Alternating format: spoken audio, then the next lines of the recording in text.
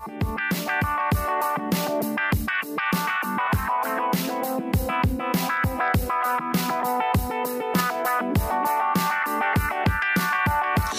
back to Moving Forward with Young Voices. Very happy to welcome Gabriella Hoffman back to the program. It's been a while. I understand you've been quite the traveler and just checked off your 41st state. Congratulations. Thank you, Bryan. Yes, it's good to be back, and I have been traveling. And travel doesn't stop here. I have two things next month. August, I'm going to Alaska for the first time, so state number 42. And this is what I get to do as a 1099 independent worker. So I'm very blessed to do this. And I know today's subject does relate to my lifestyle a little bit and the millions of people who partake in some semblance of 1099K work, especially 1099K work. So very excited to chat that subject with you and break down what's going on, the latest. Okay, before we dive in here, I know for some people you're going to be a familiar voice, but take just a moment. Tell us just a little bit about what you do for Young Voices as well as otherwise, just so people know who they're hearing from. Right. So since the last time we spoke, I was promoted to regional leader of the Northeast in Young Voices. So they have deputized us, the initial cohort, and I would say most of our staff is remaining. We had some people go into the roles recently, but yes, I assist with trying to recruit and seek out people to carry out Young Voices message in the Northeast. We've had pretty good success. A lot of our contributors come from the region, but we try to also find others outside of Washington, D.C. I've been very keen on finding people from Pennsylvania, the New England area, and West Virginia, other places. So it's been fun to be in that role. And I get to do a little bit of writing here and there and actually going to do more writing. So maybe I'll come back on the program in the future. But we've grown as an organization, as you've seen, and our other contributors have alluded to, and it's fun. And outside of Young Voices, I work with Independent Women's Forum and their Center for Energy and Conservation. I work with another free market environmental organization where I produce a series called Conservation Nation. I run a podcast, and too many things to list. But when I'm not talking about energy and conservation, I'm often talking about small business, independent contracting, labor issues with good folks like you on this type of platform. So I have many interests, but I would say several of the niches that really stick out to me are true conservation, small business, and defending the little guy, little gal from attacks from the federal government in such a manner. Let's talk about the whole 1099 business. I'm an independent contractor too, so the 1099 is a form that's near and dear to my heart. But for those who are not familiar with it, when we talk 1099K, what's the difference between that and a standard 1099? Right. So a 1099, I think most everyone, if you've engaged either in part-time work or occasional work and you've made over $600, you will be triggered.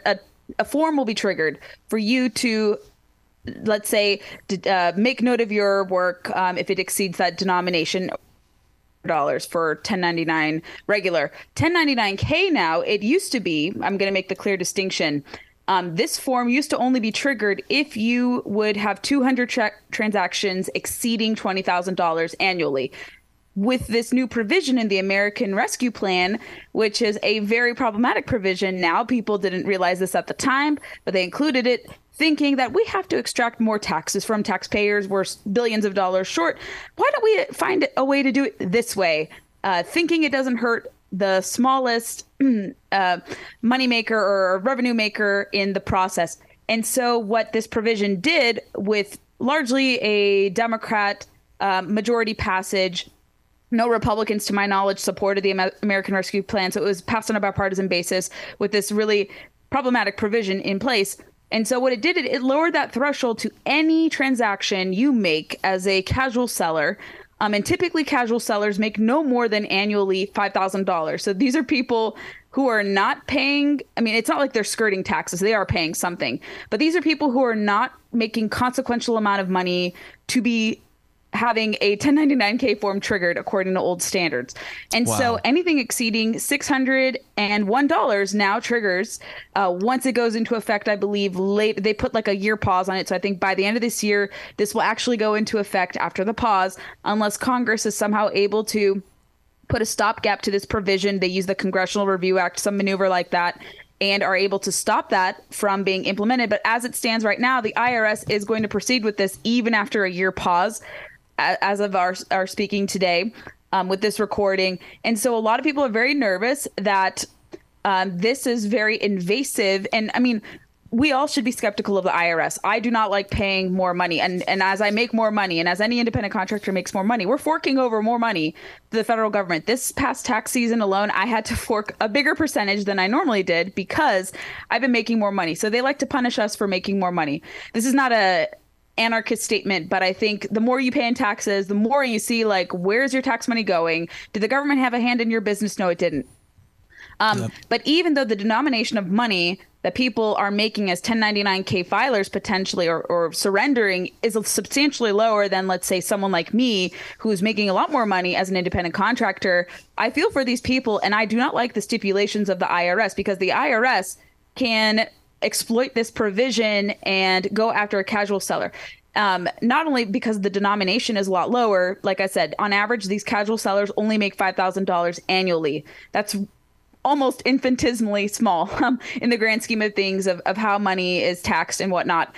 But also a big concern is if the IRS is doing this for such a smaller denomination, what are they going to use their powers? What are these 87,000 new agents across 10 years that they plan to hire? What are they going to use with this new power through this new 1099K threshold, reporting threshold?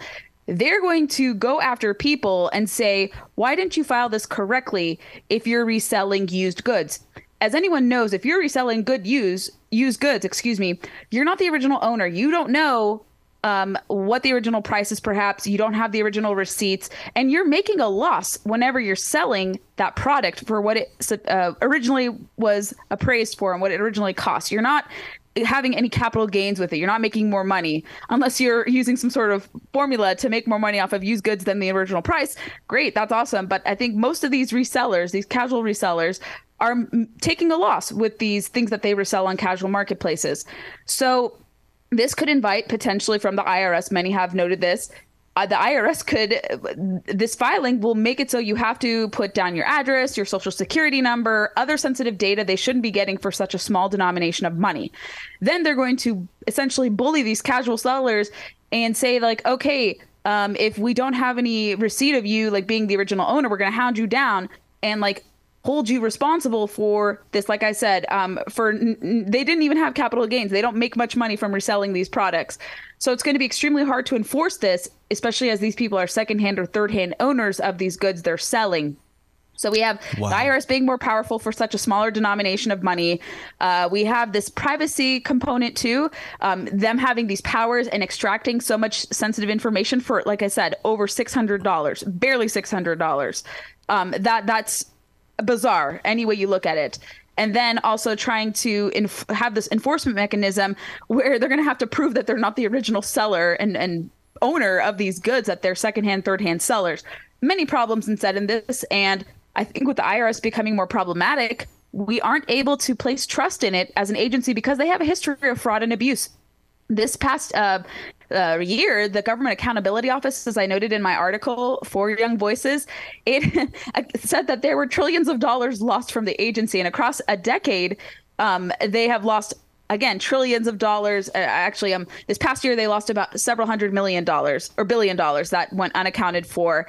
Not surprising that happens. And then in the span of a decade, they have lost several $1 trillion of money, and it goes unreported, or that money gets mismanaged rather. And so how can you trust an agency that doesn't know how to balance its own budget, needs all these copious billions and trillions of dollars to sustain itself, when in fact they don't enforce things equally? They're pretty aggressive in their enforcement mechanisms, and they have a problem with stewarding money very well. So that's something that your listeners have to take into account with this 1099K threshold. Even if you're not affected, you should be concerned as a taxpayer because the agency can't be trusted with how they steward taxpayer dollars. They're seeing it. So people question, why am I paying this amount of money in income taxes, federal, state income taxes?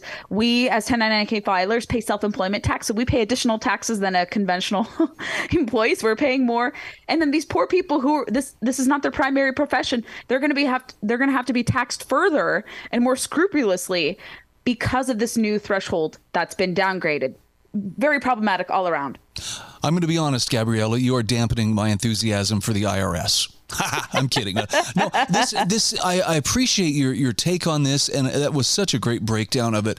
Look, it sounds like, I mean, a lot of people who will be affected by this aren't even necessarily, 1099 independent contractors so much as maybe just somebody that has a side hustle, to kind of help make ends meet or have some fun money or travel money. And it sounds like they're taking aim at them. We have about 30 seconds left. Is there any meaningful way to rein in the IRS or anybody talking like they might be interested in doing that? It depends who you talk to, because there are people who have said the IRS needs to be shrunken. It needs to have its powers defanged. We see some presidential candidates talk about this.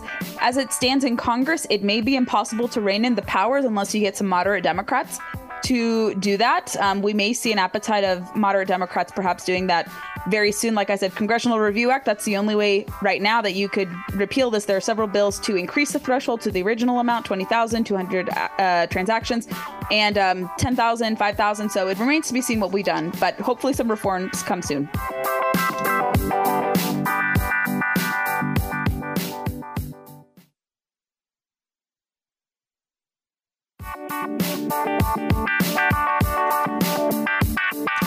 Welcome back to Moving Forward with Young Voices. Happy to welcome Joshua Crawford back to the show. I'm going to call him Josh because that's what I call him. But Josh, for people meeting you for the first time, we know you're a Young Voices contributor. Tell me about what else you do.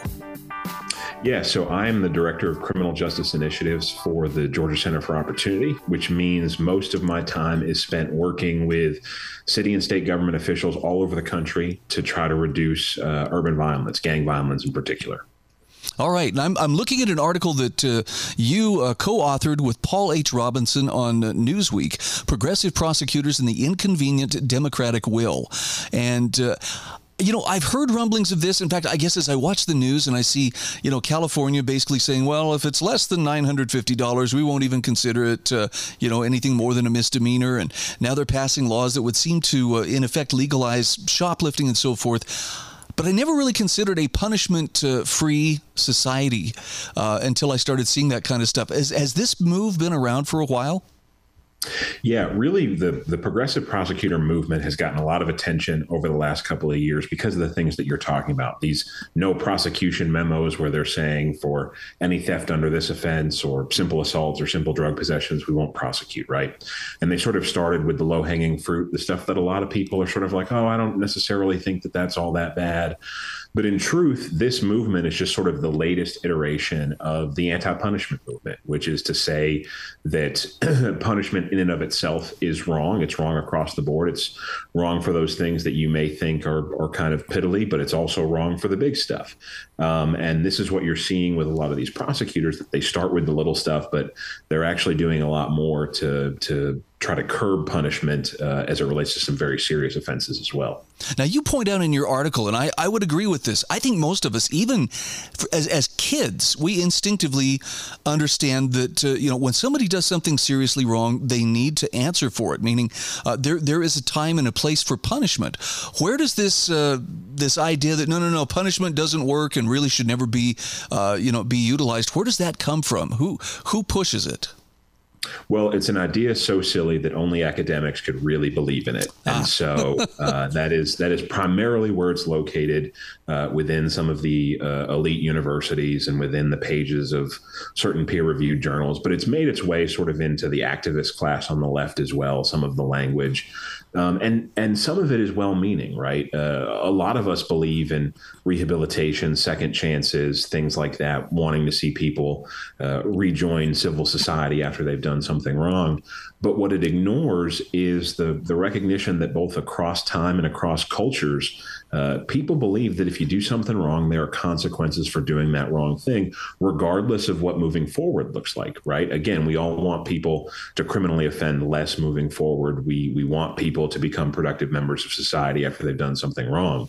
But again, across cultures and across time, there has always been a belief that if you do something wrong, there's consequences for that. So Is it just semantics then when we talk about punishment versus accountability? I mean, for instance, maybe there's something to be said for when someone has harmed another person or harmed their property, it's their duty as part of making that right to restore as best they can whatever wrong they've done. Is that the same? That seems to me like accountability. Is that synonymous with punishment, or does punishment take it further than that? Yeah, punishment necessarily needs to be uncomfortable and undesirable, right? And so that can take a wide variety of different forms. We typically think about it in the context of incarceration or formal things like that. But it could be compelling someone to do something, to give up something in favor of the benefit of someone else because they've done them wrong. It can take a wide variety of forms. But the key there is that it's uncomfortable and it's undesirable, right? And again, across time, it's taken many different forms. I mean, corporal punishment for a long time in human history was the preferred and typical form of punishment. We don't use corporal punishment anymore. We don't use whippings or lashings or anything like that. The primary form of punishment today is imprisonment, and there are other benefits to that type of incapacitation, but punishment itself can take a wide variety of forms. Okay. Now, what's the danger when a society starts moving away from holding people accountable, from punishing serious wrongdoing? What kind of message does that send to those who may be inclined to engage in that kind of behavior? Yeah, so there's really two consequences. The first and most obvious consequence is if you remove punishment from something that used to have punishment, you're probably going to get more of whatever that thing is, right? It's the sort of inverse of the taxation question. If you want something less, tax it, right? If you want more of something, punish it less as it relates to criminal behavior. The bigger and I think longer term consequence, though, is that you no longer have sort of a North Star for the criminal justice system, right? If all that matters is, be it some sort of rehabilitation or some sort of non-offending, then the state can, with whatever means it feels necessary, force a person to do things to get to that point. And so you may have someone who's done something very serious. The sort of running joke, if you will, is that most domestic homicides are actually self-rehabilitative, that the person that is being killed in that instance is the only person that person has any desire to kill, and therefore they're probably not going to kill again by virtue of having killed that person. Well, if all that matters is that the person doesn't offend anymore, then you can theoretically not punish that person at all. By contrast, take somebody who is struggling with very severe addiction, and the goal is to try to get them to stop not only using drugs, but to stop petty theft and things like that. Well, you could force that person into years and years and years of treatment and different kinds of things that amounts to far greater punishment than you have for the very serious offense. And so all of a sudden, the criminal justice system starts to look very contrary to what the average person thinks is right and wrong, right? I would be willing to bet if you sort of Family Feud style polled 100 Americans and asked them if murder was more severe than drug use, I think 100 Americans would tell you that murder is more severe than drug use. But without the sort of punishment principle as your guiding light, then all of a sudden the system doesn't necessarily have to treat those things that way. Talk to me about the danger, too, of leaving crimes unpunished, or at least the perception that justice is not going to take any kind of a priority. I'll give you an example here in my home state of Idaho. Over the weekend, apparently a father was fed up with a next door neighbor who apparently was doing lewd acts in front of his neighbor's underage daughters, and he went over and killed the guy. Now, he also killed 3 other family members. And, I'm not trying to make out that was a good and righteous thing to do, but it seems like this would open the door to more vigilante type activities if the perception's there that we can't get justice any other way. So if somebody's not going to make a stand, then I guess we'll take matters into our own hands. Yeah, it's already a huge problem among gangs in cities, right? Retribution is a major driver of violence among gang-affiliated individuals in cities, in part because of this belief that the system won't actually solve the problems. I'll take it into my own hands. I'll handle it. And so that's one of your major problems, is that I tell people all the time that the opposite of retribution is not rehabilitation, the opposite of retribution is revenge. Because in the absence of retribution, which is controlled, is proportional, has all of these limiting factors associated with it, you have revenge, which has no limiting factors, which that individual who was shot and killed may very well have deserved some sort of punishment, but instead an entire family ends up dead because revenge is uncontrolled. So we've got about 1 minute left. Let's talk solutions. What are some of the things that are on the table to address this trend? Yeah. So what you're seeing a lot of state legislatures do is sort of reevaluate their criminal codes to make sure, again, that those who need to be punished more severely are. But we're doing this in a more intelligent way than perhaps we ever have before, which is to try to not cast so wide a net that we end up capturing a bunch of people who we end up punishing too severely. And so the real solution is to take a scalpel to the problem of state criminal codes, punish people appropriately, make sure that folks are held accountable when they need to be, but that we don't punish the wrong people too much.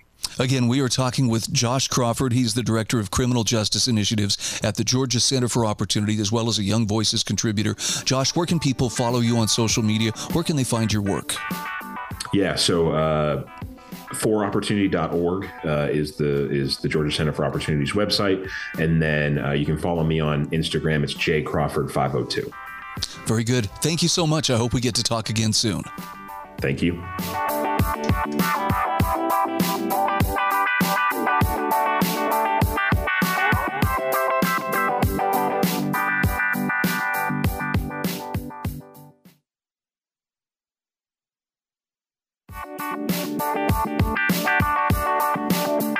Welcome back to Moving Forward with Young Voices. Happy to welcome Mackenzie Richards, who is a Young Voices contributor to the program. Mackenzie, for those meeting you for the very first time, tell us just a little bit about who you are and what you do. Sure. Thanks, Bryan, for having me on today. My name is Mackenzie Richards. I'm a policy associate at the Pacific Research Institute, located in California, and I do primarily healthcare policy, a little bit of education policy, and I'm a Young Voices contributor. Well, it's interesting that you and I are going to be talking today about the pharmacy shortages and pharmacist shortages in relation to, stores closing. I was just talking about this actually just this morning. My wife and I were talking about how hard it must be, particularly in California, to keep a department store or anything like that open just because, of shoplifting and other criminal acts that seem to be minimized. Talk to me a little bit about why pharmacies keep closing and to what extent does that lax approach on crime play into that? For sure. So, we hear a lot about California crime or crime in, inner cities, especially exacerbated after COVID. And you've heard a lot about different grocery stores closing and other necessary, locations closing as a result of this, organized crime. Also, pharmacies are closing, and that's causing pharmacy deserts, which affects the most vulnerable among us. Wow. So let's talk about specifically drugstores, because I hear talk of Target's closing and some of these stores that are shutting down because they're being looted on a regular basis, but I have not heard as much emphasis on pharmacies. But I could see that being a much bigger problem, just given the sheer number of people who they have monthly medications that they depend on. What does the trend look like in terms of drugstores closing? Yes. So, pharmacies, one thing to keep in mind with pharmacies, a lot of the items that they sell are small in size, but high in value and are easily resold online. And so what you see a lot of the time is that the items that are stolen, pharmacies are targeted because of this. It makes it easier for organized crime rings to go into pharmacies and, steal these items. And we're seeing, there's closures across the board. Walgreens, Rite Aid, CVS have all announced large closures. CVS has announced 300 stores are going to be closing nationwide each year for the next 3 years. Wow. That largely impacts inner cities and rural communities who need access to medications. This is a very serious problem. And, for some people, perhaps they can get mail-in prescriptions, but for a lot of people, that might not work. So what options does that leave, for instance, for people in these areas where their drugstores are shutting down? I know the obvious answer is, well, just drive a little further and go get your medications. Why is that a problem, though, for some people? Yeah, so for me, I had a Rite Aid close in my neighborhood. I lived in Riverside. It was boarded up. It kept getting robbed. For me, I could drive an extra 5-10 minutes to the Rite Aid, which was in a safer neighborhood anyway. But I am friends with this woman, and she was formerly homeless. I would drive her to church on Sundays. And one day we were driving past this Rite Aid that closed in her neighborhood, and she bitterly commented and said, I can't get my medication anymore. And she has like a plethora of health problems.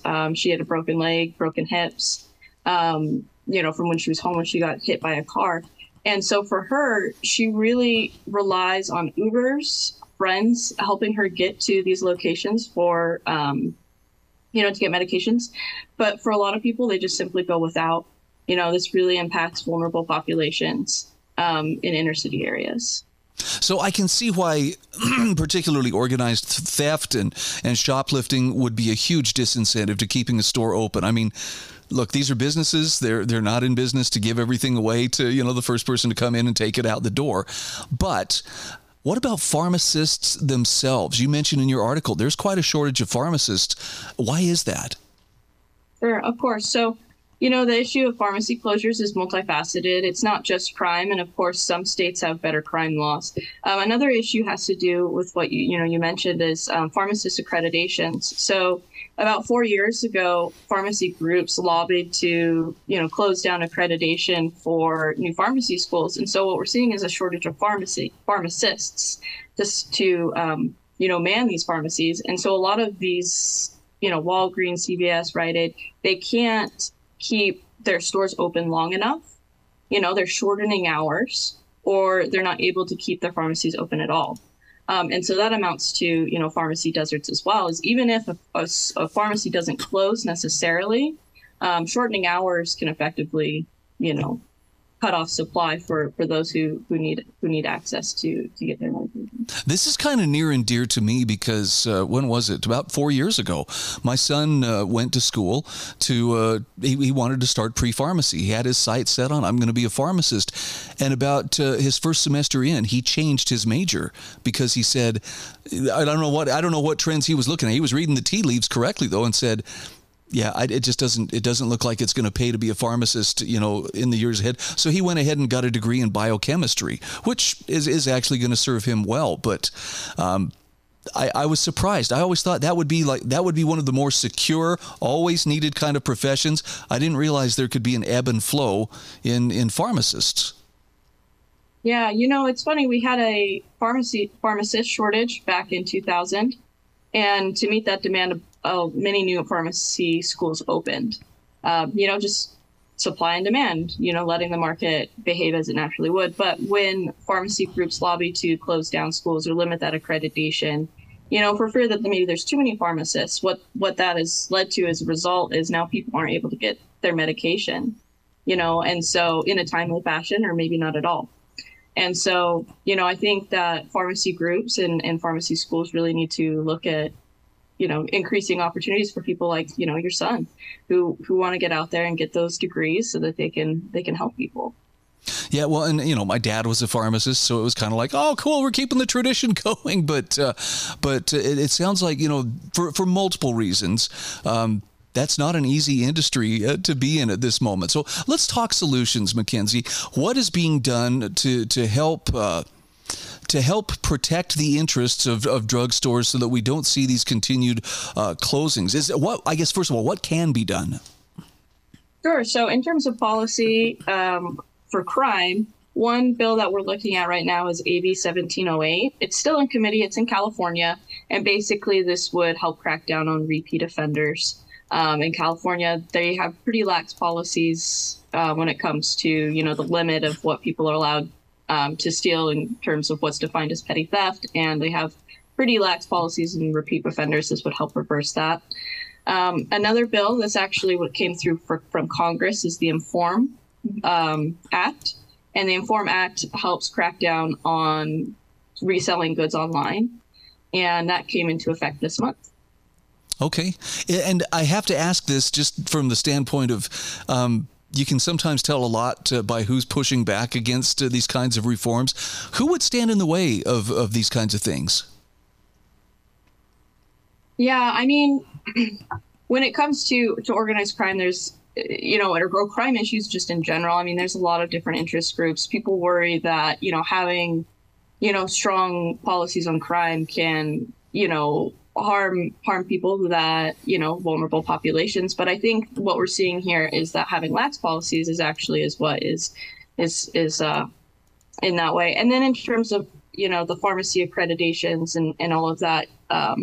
What we're seeing is like the pharmacist groups and, pushing back against that. And so those are the groups that tend to stand up against these issues. Well, do you feel more or less optimistic looking ahead? I mean, the trend right now is, as you mentioned in your article, CVS was it CVS shutting down 300 stores, or was that Walgreens? I can't remember, but that's a lot of stores. I mean, we're talking hundreds of stores being shut down. What would it take to reverse that trend? I am optimistic. This is an issue that more people are becoming aware of.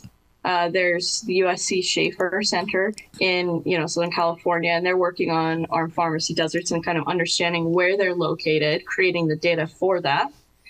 And that'll help us know where we can work to get these pharmacies reopened and, getting the information out there for the public so more people can pressure these groups to reverse these trends.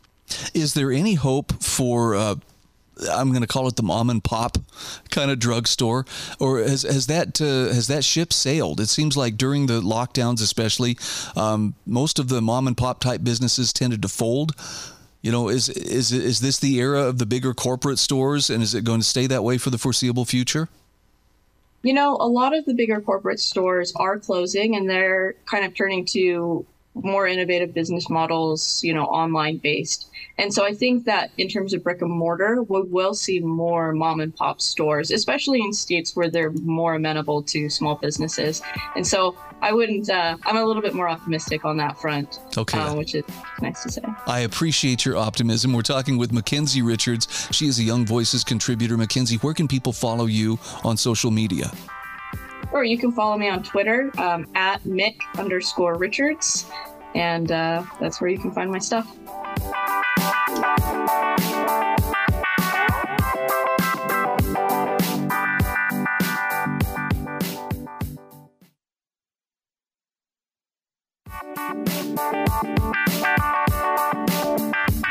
Welcome back to Moving Forward with Young Voices. This is our fourth and final segment today.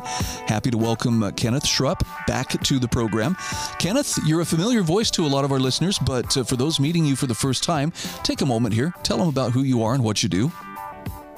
Hi, nice to see you again. My name is Kenneth Schrupp. I'm a Young Voices contributor and editor at the California Review, which is an independent journal in California.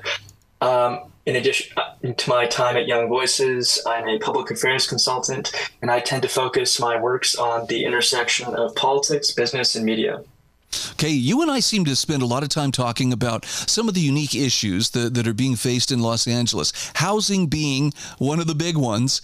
And I got to admit, your optimism, I think, is very refreshing and probably something that more communities need, because I would have probably written off LA a long time ago, but you're in there, fighting to help make things happen. I'm looking at a recent article that you wrote for pacificresearch.org about the homeless assistance projects. And you make the case here that it's better to focus first on transformation than affordability. Talk to me about some of the things that are being done to help the homeless, and then help me understand why this clarification and where those efforts are best spent.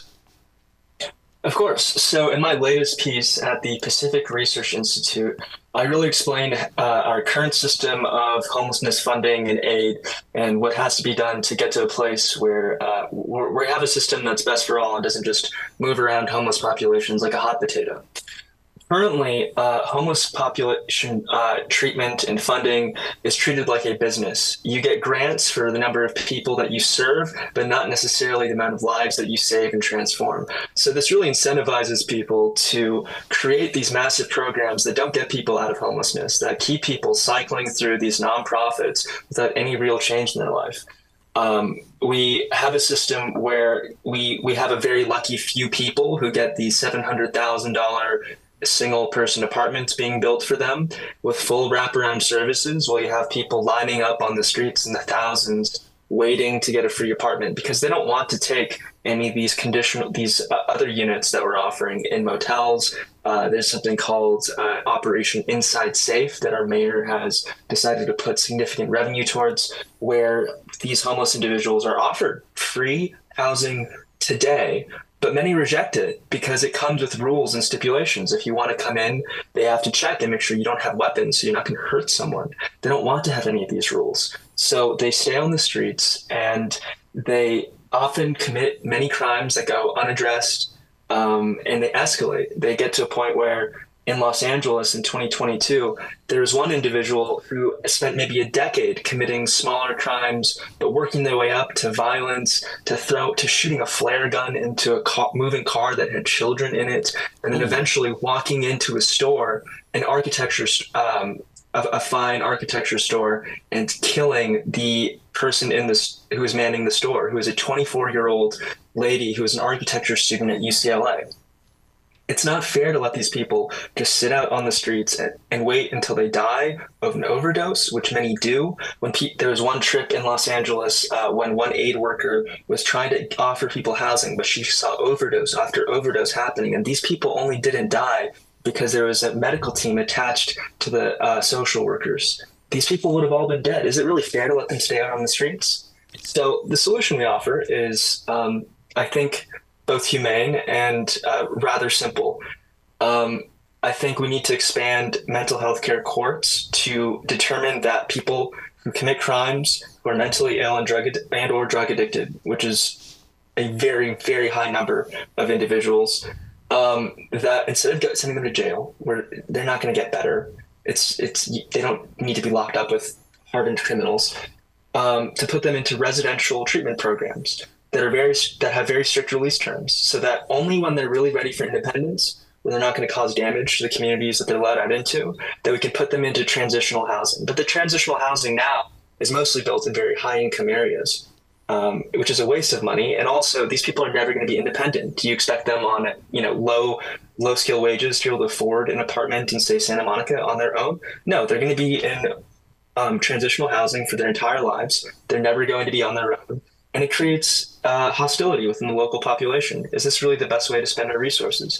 But at the same time, you can't just throw these people where it's more affordable to live without significant safeguards. You're just going to be putting a hostile population there. But by having strict graduation standards and building these transitional units where it can be affordable for them to live as contributing members of society, we can significantly cut down on the number of homeless waiting on our streets. You know, the thing that just jumped out at me from your article was I really have tended to view homelessness as just, well, it's a matter they just need some place to live. They need a roof over their heads. But you've just outlined there's a lot of other factors that play into it as to why people become homeless, as well as why they choose to stay homeless in some cases. Talk to me for a minute about, you mentioned these $700,000 apartments, that people were lining up to get. I'm curious, when someone is awarded one of those apartments, do they tend to take care of them, or is it kind of treated like, basically, is it subject to the tragedy of the commons, where, if they don't really feel responsibility for it, that they don't feel the incentive to care for it and to be good stewards? Unfortunately, I can't really speak to that. There are very, very few of these units that have been completed since funding was awarded. I think it was in 2012. We decided to spend $10 billion building 10,000 units, but only a few thousand of them have been built and ever will be built due to the insanely high cost of construction. For reference, these apartments cost about as much as the median house in California that could house 5-6 people, or I don't know how many bedrooms, four bedrooms, 4 people. These are insane costs that we're paying to put people in extremely expensive neighborhoods. Yeah, and I imagine there's probably some pushback from the residents of those neighborhoods in some cases. I'm sure Not in My Backyard is not something that's unique to one particular area of the country. Talk to me about the programs and the different organizations that administer these programs. Do they have the right incentives to make sure that they're actually helping people, as opposed to simply keeping the money flowing so that they have work to do? Does that make sense what I'm asking? In other words, do they find job security? As long as there's homeless, they've got job security. If they get too good at solving the problem, they may just find themselves out of work. Let me give you a really great example of the kinds of organizations that are trying to run these projects. Just earlier this year, a measure came into effect called Measure ULA, which is a transfer tax on all properties worth over $5 million. They sold it as a mansion tax, but this really affects multifamily housing development the most. We have seen funding go to zero for multifamily housing that people will be able to afford to live in and rent.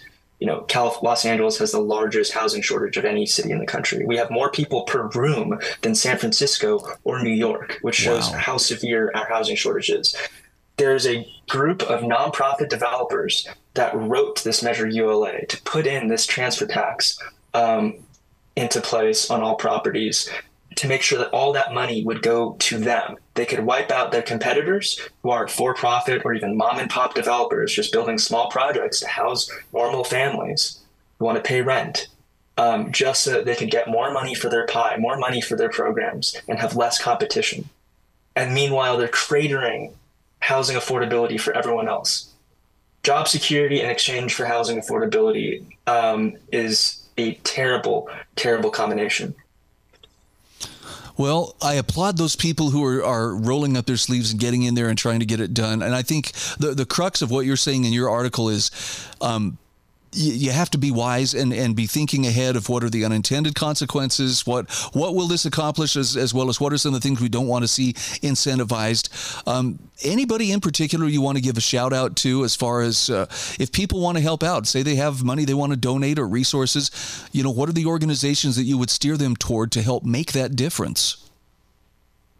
There are a few organizations that have seen really high success rates, well over 50%. One of them is local in Los Angeles, called Chrysalis. They help people get into very strict work-live programs where they have a set routine for graduation. And once they get through the program, they're living on their own. They're working great jobs, and they're contributing members of society. But it's very hard to scale these programs to a certain extent if you don't have the legal support from the city to continue managing them. Okay. Well, listen, I applaud the work that you're doing, and I especially appreciate you shining some light on this issue. I know that a lot of us tend to get selective blindness, when it comes to the homeless. If we're walking down the street, well, I don't see them, and we don't. It's a problem we don't want to acknowledge. But Los Angeles, as you mentioned, has a massive problem they're contending with, and it sounds like there are some people taking some very serious steps to help, and I appreciate what you're doing to help bring that to light. Where can people follow you on social media? Where can they find your work? You can find my work easily on social media, on Twitter at Kenneth Schrupp, KENNETH SCHRUPP, and at the California Review, whose website is calrev.org. All right, Kenneth, great to catch up with you again. I look forward to our next update. Thank you very much, Bryan. You have a great day.